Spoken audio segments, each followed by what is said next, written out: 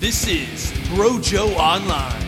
Masculinity, confidence, and integrity with Dan Monroe. Alrighty, today we're going to be talking about self-sabotage. The 3 lies that rule your life. So in this podcast I'm going to explore the 3 biggest deceptions you play on yourself to create a pattern of self-sabotage, and how to correct these so you can be more honest, confident, and productive. The first lie is your prediction of the future, which you use to determine your decisions. The second lie is the present hidden intention behind your actions. And the third lie is the story you make up about what happened in the past to explain your behavior to yourself. We'll explore these lies today, and then we'll look at what you can do to free yourself from the self-deception. We live in a world we've created based on cognitive biases. Lies, illusions, fictional stories, false evidence, and inaccurate perspectives. The more we believe these lies, the more likely we are to suffer. Why? Because dishonesty and inaccuracy creates painful problems. 1. Connections with other people based on false representations of yourself lack trust and reliability and are plagued by suspicion, jealousy, controlling, hypergamy, and manipulation. 2. Careers based on fictional fears, for example neediness for money, become unsatisfying, boring, and hopeless because they lack alignment with what has meaning for you. 3. Your mental and physical health deteriorates when you aren't truthful with yourself about your behavior because you do not provide yourself with the information, nutrition, exercise, maintenance, and rest your body requires.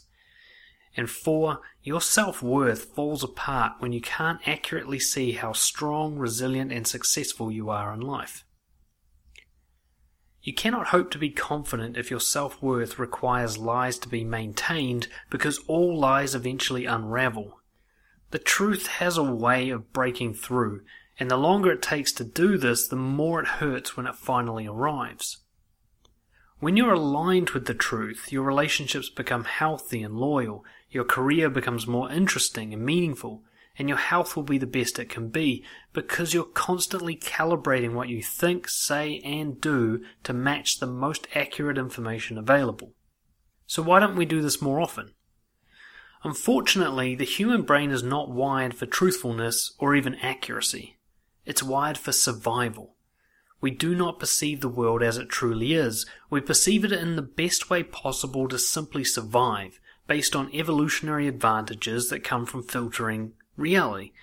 And for example, what you see is only partly about visual light, and more about guesses and memory filling in the gaps. You essentially create what you see.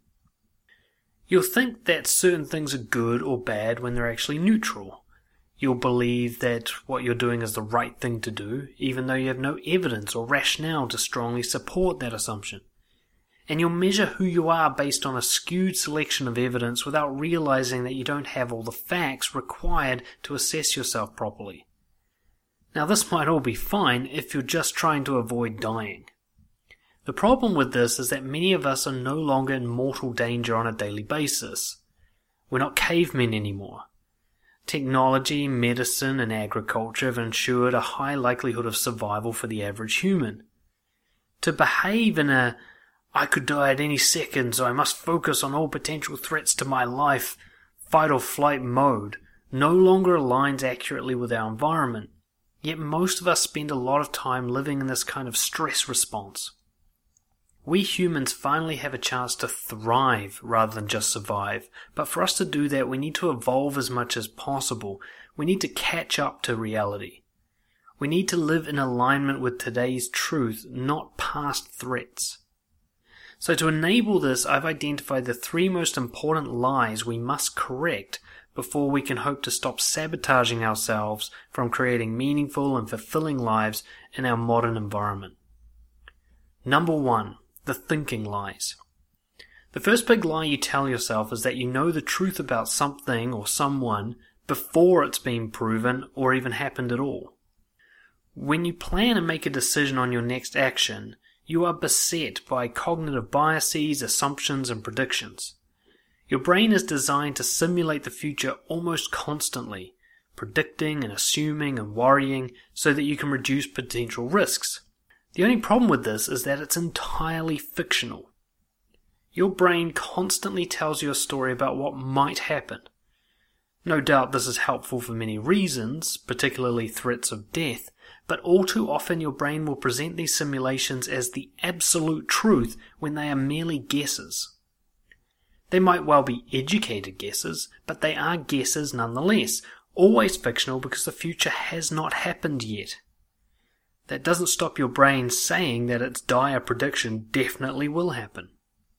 You won't ever know the complete truth about something before it happens, but you will often feel certain about it. You'll be so sure that you know how someone will react or what will happen if you try something, and yet you're completely inventing this fantasy. And you'll be amazed at how often you're completely wrong. You know that, oh, that wasn't so bad epiphany that so many of us experience when we actually take a risk. The biggest thinking lie you tell yourself is, my thoughts and feelings are essentially true.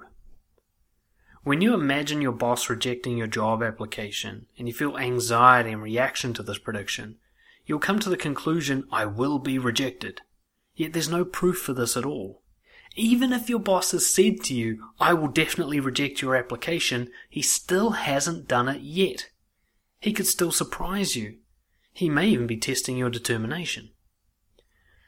Sometimes you won't even have coherent thoughts in the form of instructions or visual simulations. You'll just feel something strongly and interpret that as a command. Particularly feelings like guilt, stress, and frustration. These emotions seem like important and truthful assessments of what is happening, so you react to them without analysis. You feel nervous about asking someone out, so you just don't do it, without any real consideration as to why you're nervous and without looking at the full range of potential actions available to you. For example, you can still ask someone out while feeling nervous. It doesn't create any real extra risk of harm. In fact, it can be quite endearing. These impulsively reactive thoughts and feelings can create patterns and scripts if they repeat and you believe them consistently. You can end up becoming overly conservative in your thinking, risk-averse in a dangerous way, inaccurately judgmental, and full of negative narratives that run your life without even being remotely true. Here are some examples of the internal lies many people live by without question because of this false way of thinking. 1. Bad and painful things that happened in the past will repeat if I take risks. This is known as the availability heuristic bias. You actually can't be 100% certain about why something was painful in the past. You'll have a story, but it doesn't mean that story is true. So you can't be sure it will repeat in the future. For example, just because your first marriage failed doesn't mean all future marriages are doomed. Maybe you just need to get your shit together before committing to someone. Number 2, people of certain race, gender, group, whatever, are all bad or all good. The stereotyping bias. There's no way that two people are exactly alike, so the chances of an entire group being good or bad are non-existent. Your potential next best friend might currently belong to a group that you stereotype negatively, and you'll overlook them if you don't realize this. And 3, one of my favorites, I'm a loser, I'm a failure, I'm not good enough, known as the fundamental attribution error. It's the idea that pain in your life is because there's something wrong with you. The fact that you're alive and listening to this proves you successfully completed every single necessary survival task you needed to, of which there were thousands, and you defeated all threats and challenges you've ever faced. How is that not good enough? And even when you failed, how can the millions of variables, billions of variables in the universe that lead to a failure be your fault? It doesn't make sense. Once we get stuck in these unhelpful limiting beliefs and blindly obey our thoughts and emotional impulses unquestioningly, effectively becoming slave to ourselves, we then follow through with unhelpful behaviors. I just want to stop here before I go into the second one and let you know if you recognize this problem thinking in your own life and you'd like to change that, you can get in touch with me and maybe we can have a free coaching session. Just email dan@brojo.co.nz. Moving on, number 2, the behavioral lies. So once you've been seduced by false thoughts and misunderstood emotions, you then make a decision to act on this information.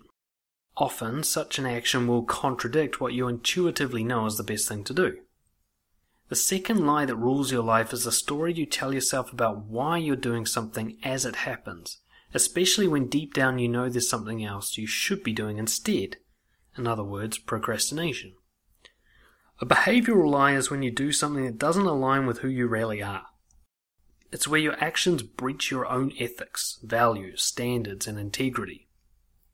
How do you know when this is happening? Usually it's as simple as stopping to look at what you're doing and asking yourself, is this the best use of my time and energy right now? Where this lie really occurs is in the story you tell yourself about why you're doing something, the story about your intentions. You'll notice you get this wrong with other people all the time. You think your partner is being cold because they're upset with you, but then you find out they got yelled at by their boss and they're feeling depressed. You'll realize that your why story explaining their actions was incorrect.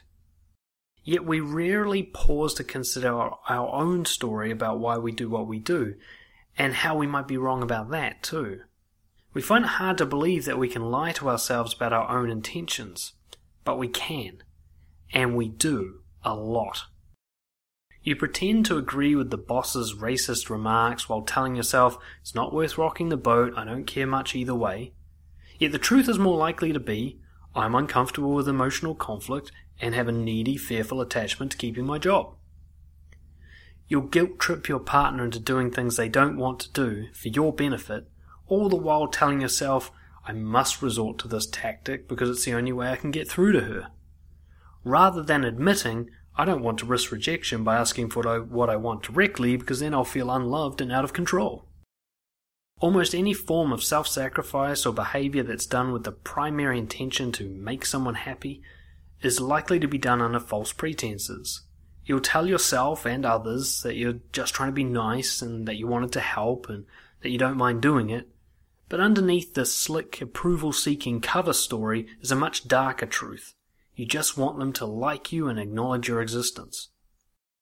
One of the reasons I specialize in coaching people pleasers is because approval seeking, as a form of behavioral dishonesty, is incredibly common, devastating to connections, and destructive to self-worth. Anytime you do something to be nice, there's a very good chance you're secretly doing it for a selfish reason created by insecurities about your worth as a person. But you don't tell them that, right? Hell, you don't even admit it to yourself. When it comes to behavioral honesty, it's not what you do, but why you do it. There's nothing wrong with acts of kindness, compassion, and generosity. There's nothing inherently wrong with social behaviors that influence other people's decision-making. What can be wrong is your intention for doing it, especially when this intention is hidden from others and, even worse, from yourself. Now, once you've engaged in deceptive behaviors, you're likely to experience uncomfortable thoughts and feelings as you reflect on them. You've done something that deep down you know wasn't the best thing you could have done, and you feel uncomfortable with this fact. You don't want to feel bad about what you've done, so you need a good story to explain why you've done it. You need to be able to sell it to yourself. And that's when we apply our deceptive skills to how we measure ourselves. And once again, before I go into the third lie, if you want to live with more integrity and develop into someone you can be proud of without needing approval from others, get in touch with me, dan@brojo.co.nz, and we might be able to have a coaching session. Alright, let's move on. Final one. Number 3, the measurement lies. The third big lie you tell yourself is the creative story explaining what happened in the past that includes rewriting the truth about why you behaved the way you did, in such a way as to relieve yourself of responsibility for the consequences of your actions, or to keep up a fantasy identity about who you are. We know we do things we aren't proud of, but we don't want to take responsibility for them. We'd rather find a less painful explanation. When I stray from integrity, I'll quickly concoct a big story about what happened to help it make sense. When I reflect on behavior I'm not proud of, I'll notice myself automatically starting to look for excuses, justifications, and ways to minimize my role in the decision making. We also do this for people we like. letting them off for poor behavior by justifying it as exceptional or even a necessary evil, while we do the opposite for people we hate, for example, minimizing their good points and dismissing helpful behavior as uncharacteristic. I used to rehabilitate criminal offenders for the Department of Corrections, and I was shocked to discover that most of them did actually feel guilty about their crimes. I had always assumed most criminals were psychopathic and remorseless about hurting people. Every day I witness these harm-causing individuals face a tricky emotional dilemma, living with their crimes. They would engage in a complicated mental rationalization process to reduce their own suffering. They commonly blamed everyone else and made it sound like they were actually the real victims themselves. They used their upbringing or environment as an excuse. They passed the buck on to alcohol and drugs or the system or even their own uncontrollable impulses. This is when responsibility transforms into blame, where we tell ourselves a story about why we had no choice but to engage in less than respectable behavior. Blame is where we find someone or something else to blame for our decisions. You can even blame yourself by claiming your past self somehow let you down. This is essentially no different to blaming another person because your past self is another person. Criminals used to tell me they had violently attacked someone because they asked for it, or because, well, my father always hit me and that's the only way I know. Similarly, I would excuse my binge eating on being too stressed out by my boss, or I'd blame my avoidance of asking girls out on being too shy. There was always an outside force we can blame for our behavior, but that doesn't make it an accurate thing to do. There is confirmation bias at work here. There's a set of beliefs you want to maintain because they help remove guilt about your cowardice and lack of integrity. And these beliefs all center around you being a powerless victim who cannot be expected to make better decisions and who cannot be held to account for lapses in integrity. Most people assume their brain is fairly accurate when it comes to recording memories and tracking evidence of what happens, but the truth is your brain couldn't be more unreliable. You'll feel compelled to look for evidence that proves your innocence. For example, my boss said I had to do it, while you avoid and minimize evidence that shows you are in fact the only causal element in your own decision-making. Watch yourself next time something goes wrong. Notice how you immediately start pointing that invisible finger in your mind towards something outside of yourself.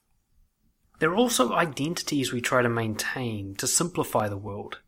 I might want to believe that I'm Mr. Nice Guy, so I strive to make it true. I ignore evidence that I'm manipulative or vindictive or resentful, and I hype up evidence that I'm a self-sacrificing martyr, all the while blaming other people for not appreciating my contribution. This story is easier for me to swallow than the truth, which is that I'm being a weak, pathetic people-pleaser who could actually stand up for himself and ask directly for what he wanted and express himself honestly, etc., if I was willing to take responsibility for myself. I might not want to identify as a loser, but it's easier to understand my life if I am consistently one thing. This is where biases will filter my recording of evidence and skew the results that happen so that I can keep my identity intact. My brain will record everything as if I'm a loser. I'll hype up my failures, sometimes real but mostly imagined, and downplay my successes. For example, the plain fact that I've survived every day of my life while completing nearly every task I set out to do. If you think of yourself as a victim, your mind will dwell on the times you were mistreated and justify or minimize the times you brought misery upon yourself by not being honest. Even arrogant people do this, just the other way round. You highlight your successes, or completely fabricate them, while going to great lengths to avoid clear evidence that you have flaws as well. For example, those unbearable people who mock mental illness while being seemingly unaware of their own obvious psychological problems. Almost every memory you have of yourself is massively skewed by fictional stories told to you by yourself, both at the time of creating the memory and then again every time you recall the memory. Every time you receive any form of feedback from the outside world, your mind immediately goes to work on moderating it, to fit your identity, victim narrative and beliefs you want to maintain about how the world works. Simply put, trusting your brain's record of what happens to you as an accurate account of the past is like believing a history book written by a warlord is unbiased about his enemies. The loop from hell. So these three lies keep you trapped in a loop of destruction, a perpetually increasing tendency towards self-sabotage. As you falsify evidence in your recordings of who you are, you further skew your ability to think truthfully and make accurate decisions, which then promotes more dishonest behavior. The loop goes round and round, making things worse at every turn. In the end, you become a person who's living a lie. Like a fish in water, you won't even be able to see this lie world around you because your brain is convinced by its own stories.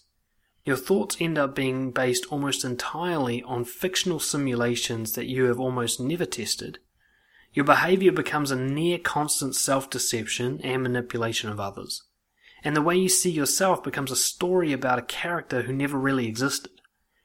You're now living in a fantasy world, conservatively clinging to a fiction that keeps you missing out on reality with all its opportunities, experiences, and enjoyment. Solution? The 3X model. The good news is that you can stop this loop anytime you want. I designed the 3X model specifically for this purpose, to help people live with more integrity, to live a more honest life so they can be proud of themselves and accept life on its terms. First, you must apply the value of curiosity to your thinking. Start with the assumption that when you plan for the future, you're massively biased and influenced by fictions in your mind that have never been proven. You must accept that any simulation you make of the future, however convincing, is entirely fictional. You could easily be completely wrong while feeling completely right, and you are probably at least a little bit wrong in every prediction. There are two questions you can ask yourself to help reduce self-deception. 1. What do I know for sure? This does not mean what do I feel sure about. It means what could I prove scientifically? This is the raw data you've got to work with. If you can't prove it, it doesn't exist. I often think to myself, could I show it to someone else? If the answer is no, then it doesn't exist. I can't show myself being hurt in the future to somebody, therefore I'm not really being hurt. You might have a fear that asking a girl out will go badly, but the only thing you know for sure is that there is a girl standing in line at the cafe and you're a bit nervous because you're attracted to her. There are no other facts to work with here. There is no measurable evidence for the thing you're afraid could happen. Until you say something to her, all possibilities remain fictional, in other words, untrue. Second question, what is the right thing for me to do if I want to live with integrity? This does not mean what would feel good to do. It means what would I be proud of doing even if it doesn't go the way I hope? The answer to that question is what you should attempt to do next. I find it helps to think of a future version of myself who I want to impress. What would he want me to do? How can I serve him? What discomfort should I endure now to ensure he has a good life? Once you've answered these questions, you must then try your very best to move forward on expressing yourself as honestly and accurately as possible. Try to cut the fat. Avoid sugarcoating, moderation, half-hearted attempts, apology, and safety nets. Just say it proudly or do it boldly. Keep it simple. Try to make it as truly representative of who you are in the moment as possible. Just go all in and take a risk. Go up to the girl and say hi. Say no, I disagree to your boss. Decide on a name for your new business. Just fucking go for it. And lastly, when the dust clears and it's time to assess what happened, acknowledge that you are going to have a hard time measuring it accurately if you just leave your brain on autopilot. Find some time alone, get out a pen and paper or a voice recorder, and try to accurately record what really happened. Try to leave out the storytelling, or at least identify the difference between something that happened, something that actually happened, versus the story you told yourself about what happened. Try to measure just the raw facts and how you reacted internally to these things as they happened. Separate the stories from measurable evidence. Notice the factors you could control and those you couldn't. Give yourself credit for what you did your best effort on and acknowledge what you learned from your attempt. Resist the temptation to say, I could have or I should have, because you didn't. Stick with the facts only. Now you can loop back around in a much healthier way, slowly but surely repairing the damage done from weeks, months, or even years of self-sabotage cycles. Now on a personal note, I want to say I genuinely do live according to the 3X model principles, with occasional slips and lapses. When I notice myself starting to get agitated or stressed or anxious or upset, I slow down and I start going through the model. I look at what I'm telling myself is happening and how that compares to what is actually happening. I notice the discrepancies and I call myself out on the bullshit I've told myself. I then try to make a decision based on what I'd be proud of later or what I think a confident man would do in this situation. Then, once a day, I write in my journal about the significant events of the day and analyze them for truth and lessons to be learned. For example, a little while ago I got quite stressed about money. I noticed myself starting to doubt my business model, and I even blamed the country I lived in for lack of suitable clients. But I caught myself doing this, slowed down, and I started the 3X process. I noticed the truth was that I had a roof over my head and food in the fridge, enough to last the next 24 hours without dying. So immediately I saw there was no major threat to my safety. I also observed that money in my bank is really just numbers on a computer screen that do absolutely nothing to my life in the present moment. It was just the story I told myself about being broke that upset me. The money itself wasn't doing anything to me right now, positive or negative. Money, in fact, doesn't even exist, and the stories about what money can or cannot do for me are all fictions. Then, because I already know my core values, I tried to do something according to the value of giving. I've learned from experience that giving is the best antidote to neediness. So I reached out to some people in my audience and offered them support.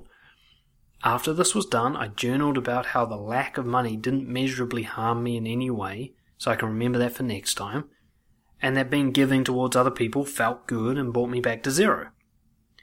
Even after many years of disciplined self-development, psychological training, and coaching others, I still don't trust my brain on autopilot. Every day I follow the 3X model whenever I notice unhelpful behavior occurring. Give it a try yourself, see what happens.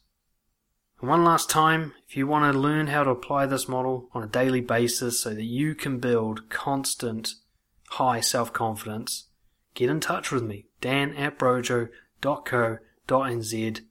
Have a great week. Cheers.